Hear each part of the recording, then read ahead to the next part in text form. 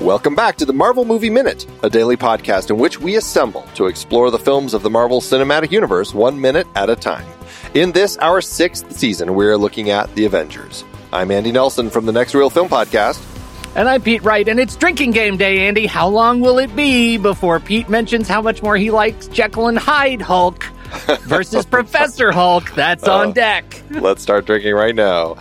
Today we're talking about minute 76, which begins with Black Widow's trigger for the Hulk and ends with Iron Man arriving at the scene of the damaged engine. Joining us on the show today and all week, we have Professor of Political Geography at University College London and author of Captain America and the Nationalist Superhero, Jason Dittmer. Hello, Jason. Hi, everybody. Thanks for having me back. In a glorious power move, he's already drinking on camera. That was amazing. I have the advantage of time zones working for me. It's a totally decent thing to do in London at this point. Totally decent. True. Well, okay, so let's just start off. You picked this full week, so we're talking with you about minutes 76 through 80, and I just would love to know, what is it that drew you to this particular section of the film? I mean, it's got a lot of action, and I thought that was kind of would be fun to talk about. It's obviously a pivotal moment in the movie, or moments, I should say, given the nature of the show, since it's subdivided 5 ways. It's the moment in which kind of Loki's plot seems to be coming true, and the first big bust up, shall we say, of the Avengers, and so, I'd have done 20 minutes if you'd let me, but, I stuck with it nice and tight here, 5 minutes. I mean, this is a good a point in the film to come in. Hawkeye is here with these operatives. They are invading. They've blown up Engine 3. Loki is smiling. And clearly, this is kind of part of the plan. And we've been talking a little bit with guests about this plan and kind of what their goal is. What is your take on kind of the sense of what Loki and his team are trying to essentially do by invading in the first place and having Loki get captured? I mean, I think at this point, in the long arc of Loki in the Marvel Cinematic Universe, we're still in his kind of nefarious mastermind stage, and his idea of kind of setting the Hulk against everyone else and causing the team to erupt, is a kind of, erosion from the inside of the obviously superior power of the Avengers, and playing on the fact that there are such big personalities who are used to working alone, which I think kind of fits nicely in what's going on in the MCU at this point, that you have the solo films coming together to make the big film, and how do you fit these big personalities or big bodies even into the single frame, and it's kind of before the Avengers have managed to smooth out a lot of their differences, and obviously, in the grand scheme of things, it's the kind of conflict that actually allows them to then surmount these challenges and become something bigger and better. We're starting this minute off specifically as far as like all those heroes and everything. This is that point in this film where Bruce has let his anger take hold and he has hulked out. And this is really that first moment where we're getting to see kind of Hulk in action. And this version of Hulk, as opposed to the version that we had in The Incredible Hulk, which was, it was still Hulk, just slightly different because obviously a different actor in the role. Now we're getting Mark Ruffalo in it. And I'd love to get a sense from you, your impressions of Hulk at this particular point, as we see Natasha clearly in fear for her life as she frees herself from this pipe that had fallen on her and now trying to flee from this very angry monster running after her. Yeah, I think Pete already gestured to it. Here you have the kind of the early Hulk from the comics who's untamed, undomesticated, represents a kind of primal, destructive urge. The Jekyll and Hyde Hulk, I think Pete called it, which is clearly the kind of cultural reference for this, going back to Victorian London.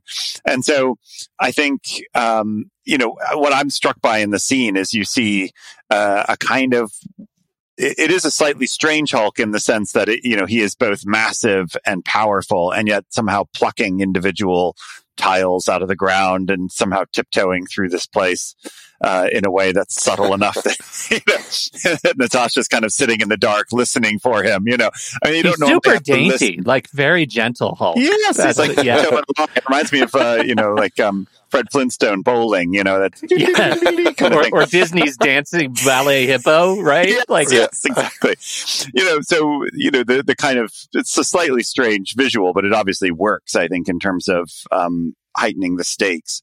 But it is slightly odd too, in the sense that Loki's whole idea is that, you set this atom bomb off, which is the way he's often referred to, inside the shield helicarrier and so on. But it's not really much of a,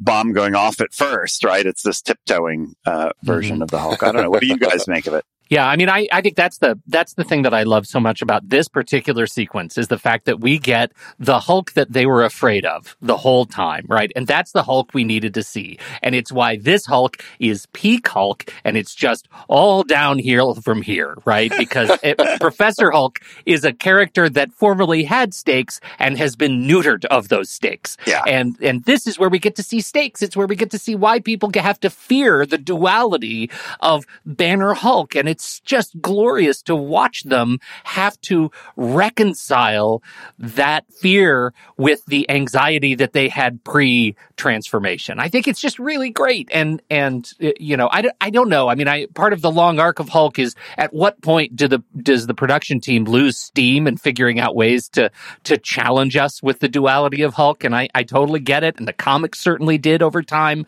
But this is peak Hulk for me. Yeah.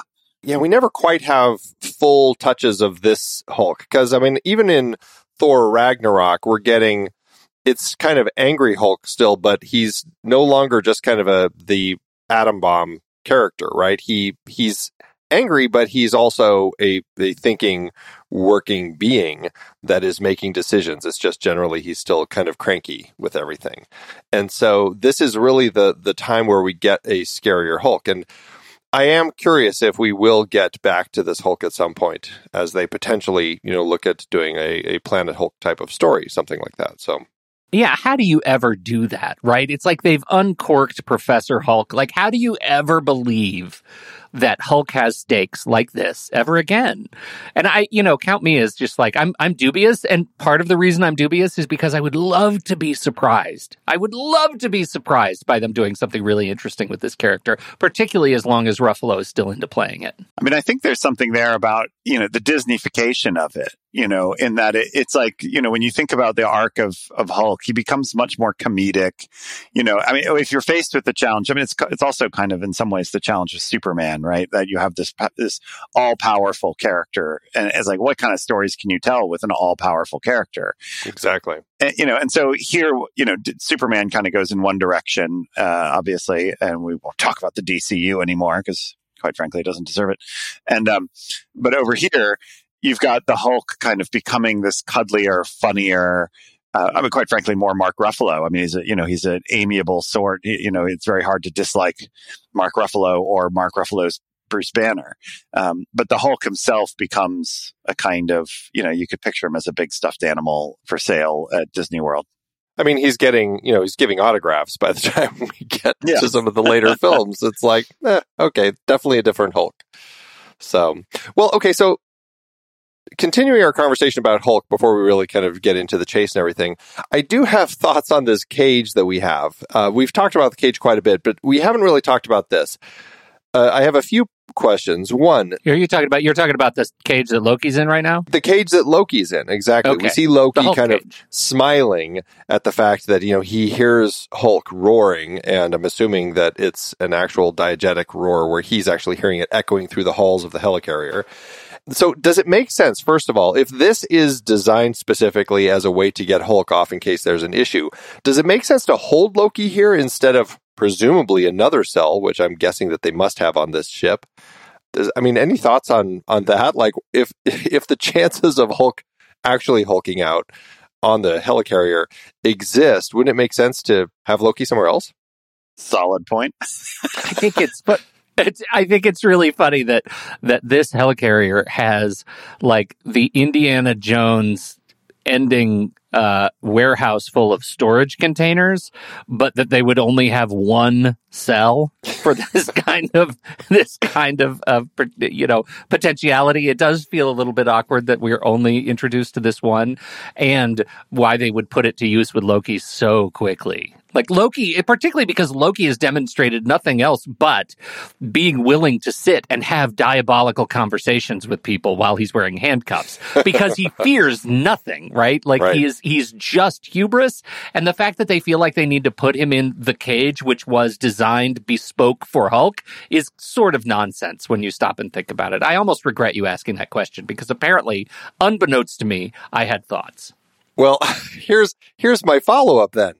If Bruce is hulking out, if he's starting to go to the stage where he's hulking out, how do they decide, okay, hey, we need you to go to the cell and do it there? Quick, let's lead you down these tiny catwalks to how the do they, cell. Right, how do they, I mean, I was thinking about this as I was watching this, watching Hulk chasing Natasha through the hallways. It's like, wait a minute, if Hulk is roaming free, like, how do they even get him there? It's not like they have a human-sized door on one side and a Hulk-sized door on the other. So, they can run in with the Hulk pursuing them and sneak out the human-sized door and both like doors a shut. Rat trap, right? Yeah, there's no way to get Hulk in here. You'd have to get Bruce in there and say, okay, it's like that point where you're like sick and you're gonna throw up, but you're like, I have to do everything I can to not throw up until I get to the toilet.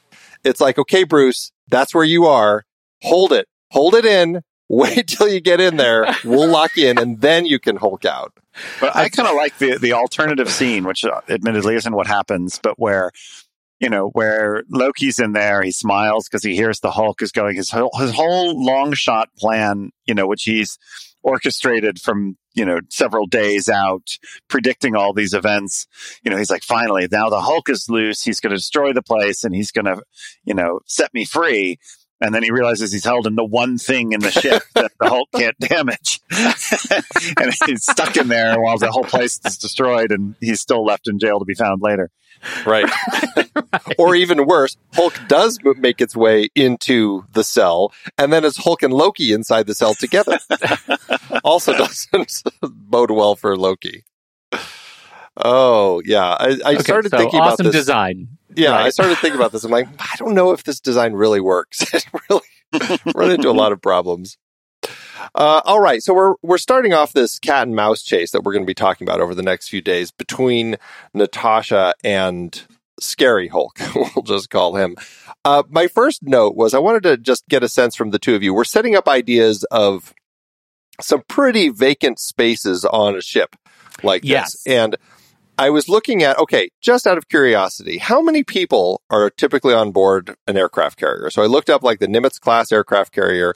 Those have like thousands. Over right? 6,000 personnel are on that. They have 3,200 crew who work on the ship and then 2,800 people who work on the aircraft. Plus they have a small, like 60 people who are on the carrier strike group crew, which is a totally different thing.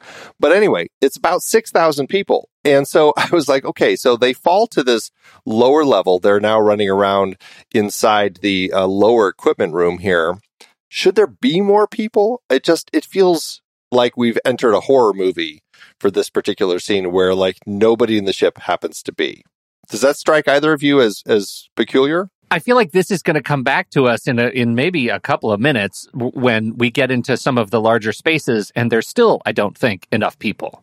I mean, I know it's a movie. We don't have the like Lord of the Rings budget to create thousands of CG characters walking around in the background, but it does strike me funny that they've entered a place in the ship where no one happens to be. I mean, you got to store the canned ham somewhere, Andy. And I think, if you're going to feed 6,000 people, that's a lot of canned ham in a lot of crates, and there's going to be a canned ham room somewhere. Yes. And just Black Widow's, such a super spy that she was like, I'm going to lure him to the canned ham. And that's not where people are. Maybe he'll get distracted. Maybe he likes ham. You know. That's what we know about Hulk. He's a big ham head. He really loves his ham. The real reasons to get him down here. Honey baked ham. Right. Honey baked ham. Hulk's, I can't wait for the new branding. Hulk's honey baked ham. Just a hint of sweetness. You got it? Hulk will swallow it. Well, in the scope of Green Eggs and Ham, I suppose that it would tie in quite nicely. Oh, wow. Yeah, we just went there. Mm-hmm. Poetic. Well, that takes us then to the bridge, and now we see Fury in action.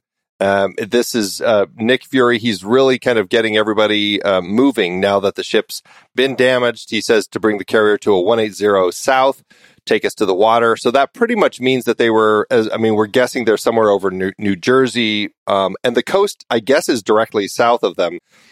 I don't know. I would think New Jersey, the coast is either southeast or east of them, but I guess there are obviously some points where there might be a southerly coast in New Jersey. But anyway, that's what his goal at this particular point is. And we get the response from the carrier bridge tech who says, we're blind, navigation recalibrated after the engine failure. And the perfect snarky line. This is the sort of line that I really think the writer sharply knows how to get into kind of a Samuel L. Jackson tone, because that is the sun coming up, then put us on the left. It just sounds so Samuel L. Jackson. Uh-huh.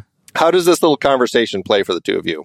I mean, I think it's effective, I suppose. I think you're right. I mean, we're one step away from snakes on a plane here, aren't we? I mean, yes, for sure. But can we talk for a minute about just, maybe you've done this in other minutes recently, other episodes, but I mean, the flying aircraft carrier. I mean, it's oh yeah, the from the very premise. I mean, why would you ever fly that over a city or a populated area? Right. What's even the point of it? I mean, the whole point, it's like the point of an aircraft carrier is you can fly planes off of it. So, right. So why do you have need a it flying to fly? aircraft carrier? I mean, all it is just an extra layer of danger to everyone involved. I mean, if an aircraft carrier sinks, you can get in a lifeboat. If an aircraft carrier falls out of the sky, it's a nightmare. You have to get in a plane. Yes, it's just really exactly. weird. I mean, it's, I just think to fly that over the continental U.S. at all is a major misjudgment. But I do think it's interesting, though, Jason, like when you think back to the early helicarrier in the comics, because it's been around as an artifact of the comics forever, right? Mm-hmm. Like I'm trying to put the sort of cultural lens on why the helicarrier became a thing in the first place, right? Like, what was it a manifestation of or a representation of in the comics? That's a great question. I mean, I think, it's a classic next level thing, right? So that, it kind of comes out in the 1960s in the comics, which is kind of the real kind of origins or peak, shall we say, of nuclear aircraft carrier technology. Not the peak, they obviously get better. But I mean, in terms of it being the new thing, right? Where you have these super carriers that can travel the world and stay at sea for years and all that kind of a thing. And so as a kind of apotheosis of American military power, to do that, but then have it fly.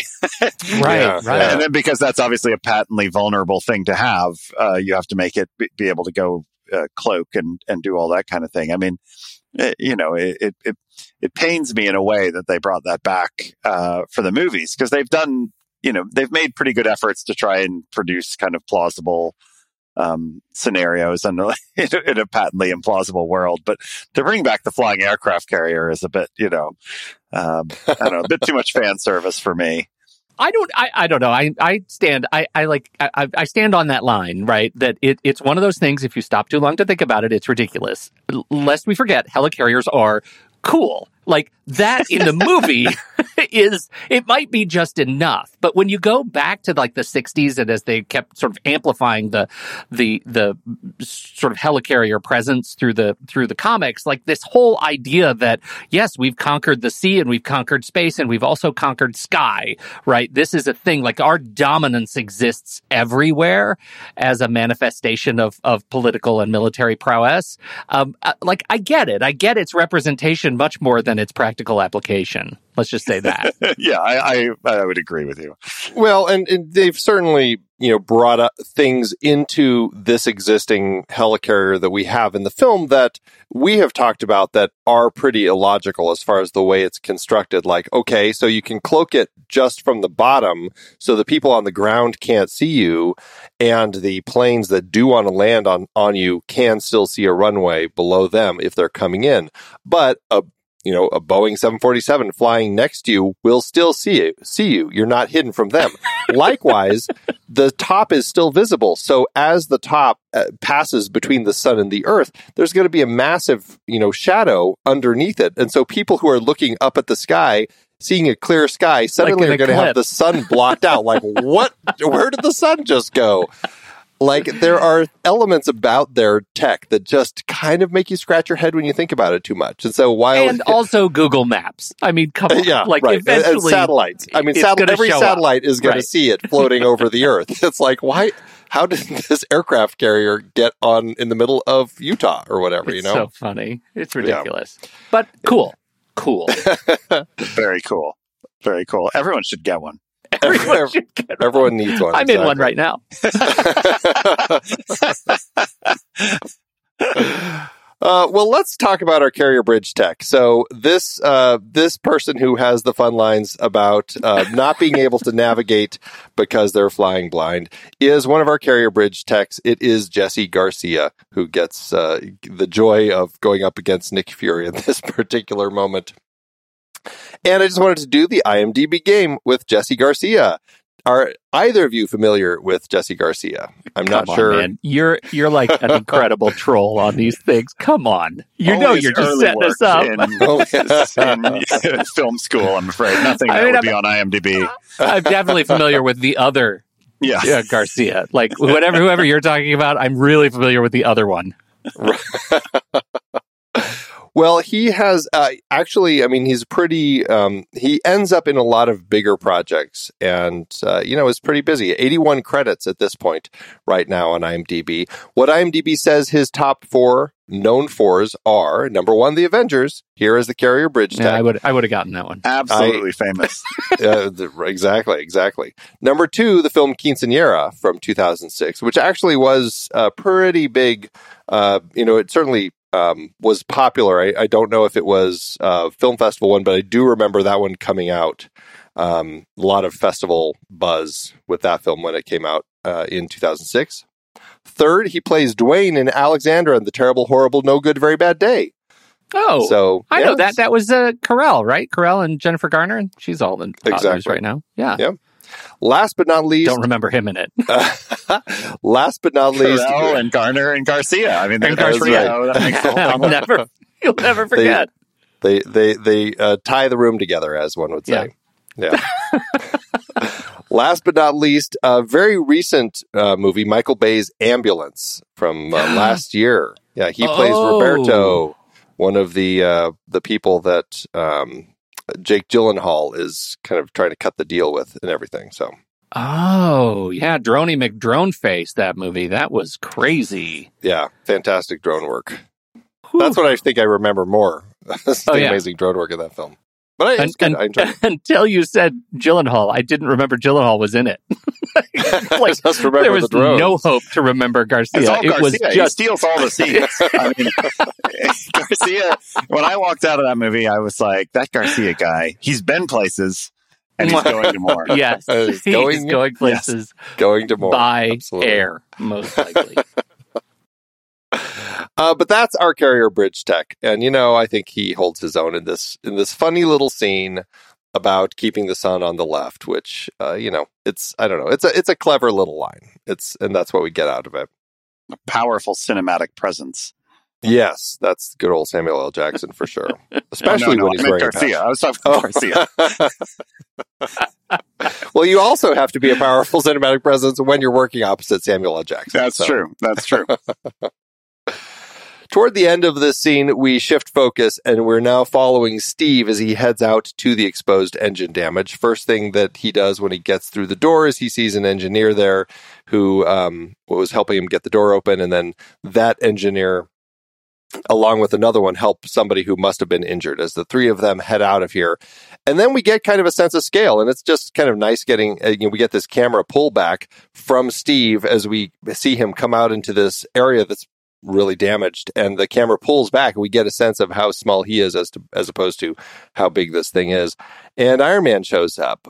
This is our chance to chat with you about these two characters. We're going to certainly get more of them, but I mean, Steve and Tony, how are they working for you in this film? Do you like the way that they are moving from where they had been in their previous films to now this team-up film? I mean, I always found it slightly, if I'm being honest, in the big picture, not speaking about the scene specifically, but, I always found the tension between them a bit forced in the kind of early Avengers stuff, in that they both make Steve much more kind of abrasive and egotistical than he kind of naturally is.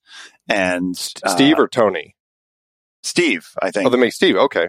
Well, yeah, I mean, or prickly. Like he's easily baited by Tony's toniness, which I just kind of don't think would be the case. I mean, he's too much of a, oh God, I sound just so in the bag for Captain America, but, he's the kind of guy who might register all of this stuff and, tuck it away for later, but he's not really one to rise to the bait very much, I think. And and of course Tony's irritating. That's part of what's fun about him. But I think the stuff that they get into fights about to me feels very kind of contrived. But that's of course the appeal of the movie, is bringing people together and creating conflict. But I did find it a little bit stretched.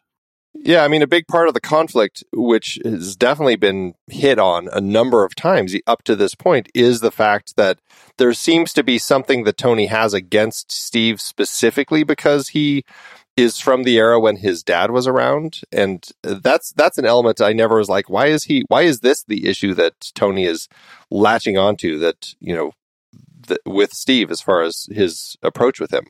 That I still don't understand. That's because you have a good relationship with your father.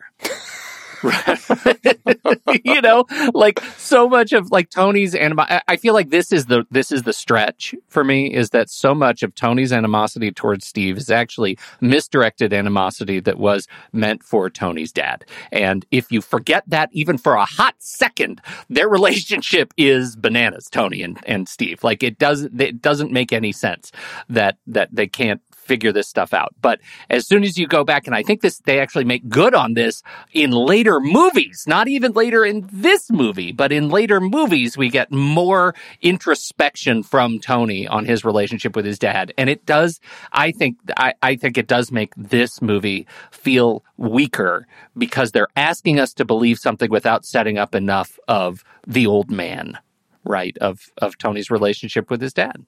You have to pull a lot from like Iron Man 2 to make sense of it. But also given, his kind of, the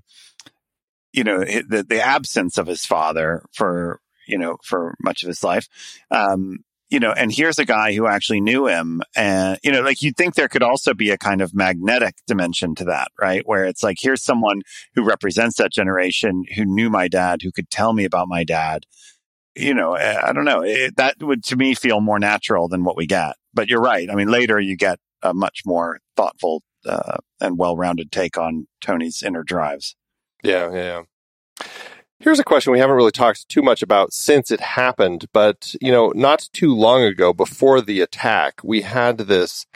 The group was in the Wishbone lab here on the helicarrier, and they were starting to all fight amongst each other. They were all fighting about anything, and the question was that we had, is it the scepter, the fact that there's in proximity to the Mind Stone that is causing this? Is Loki somehow involved? What's going on here?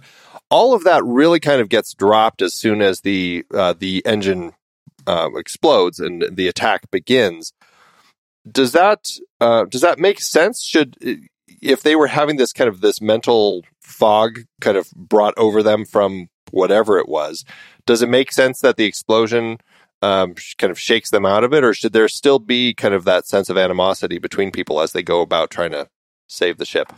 I mean, I think it's obviously these are people of action, and I think to some extent action kind of overrides whatever the mind was doing. I mean, your take on the Mind Stone is interesting. I hadn't thought of it that way. I kind of preferred to think of it as, and I may be wrong, there may be evidence in the film, this isn't the reason, this isn't the way to think about it. But, to me, I felt like it was the mere presence of Loki that introduced doubt or uncertainty into a lot of their interactions. so it was less that the staff itself was doing something, although maybe there's, cues that that's the case. But it's more like now we're in a situation where everybody's on a less firm footing, and the kind of mere existence of him may be symbolized by the staff kind of does the trick. But I probably missed something, if I'm being honest. It's directed in a way where I suppose it leaves it maybe too open for interpretation, to the point where it ends up feeling a little muddled, because you get that shot that kind of moves over the scepter, and to the point where everything is upside down and the whole group is inverted. And along with kind of that, the sound design amplifies it and makes it seem like the scepter is starting to glow, which is what Clint and in his helicarrier, or not his helicarrier, his Quinjet picks up on. And to the point where in the middle of that scene, people are starting to like grab their heads like they're getting a headache from something, or something is affecting their thought. And Bruce picks up the scepter then, as he's getting angrier and angrier. So I don't know. It just, the way they directed it, I think that we came to the fact that we liked the idea better that Loki was likely doing some form of manipulation as opposed to the scepter. But it really does seem like the scepter is perhaps involved in some capacity. Well, and let me just say, you're using we awful generously there, Andy. I'm on board, but reluctantly. I actually prefer this as a manifestation of anxiety and frustration and fear between the team. And it kind of frustrates me when we do have that crane shot. And we also have, don't forget, the dizzy shot where it's right before this. Yeah, I mean, when Steve's like Tony's wiping his brow and all dizzy. I just hate that exists, because I prefer this to be a team adjustment and not a scepter-induced adjustment. It's frustrating. I'm on board, but I don't love it. Yeah. Well, I don't think I do either. It's just, it's there. Well, I mean, we're at this point where, they're obviously out of whatever fog they were in, and they are, at least these two are working specifically together. Not so much Natasha and Bruce at this point, but we do have these two working together to try doing what they can to save the helicarrier. At this point, I think we're pretty much at the end of this minute as Steve is assessing what's going on, and Tony arrives just in time to start looking as well. That's where the minute ends. I think that this is a good point to wrap things up for today. We'll talk about more of this in tomorrow's minute with minute 77. So, Jason, thank you so much for joining us. Tell us a little bit about what you're up to and your book and all that. You're a kind soul to let me plug away. I a number of years ago, did a big project that was about nationalist superheroes, and it culminated in a book called Captain America, the Nationalist Superhero, which, as the name implies, is quite heavily focused on Captain America and the emergence of this idea of superheroes that are linked with countries. And the book is available from Temple University Press in absolutely no fine bookstores, but probably on eBay or somewhere, in the remainder pile. Worth hunting it down for the covers alone. Absolutely. Yeah. Well, we will put a link for it in the show notes, so you can just click on that to go right to Temple University Press and see the book and get your own copy. And get two. Yeah, I mean, hey, you got two hands, get 5, 2 eyes, 2 copies. Absolutely. Well, we will be back tomorrow to talk about minute 77. So that's it for today. Pete, thanks as always. Oh, Andy, tomorrow, I hope to God we find out what this thing runs on. Until next time, true believers.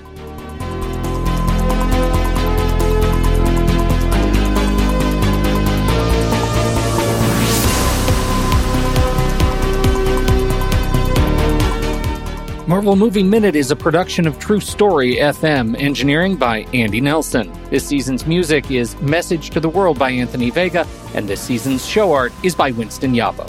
Find the show at truestory.fm. If your podcast app allows ratings and reviews, please consider doing that for our show.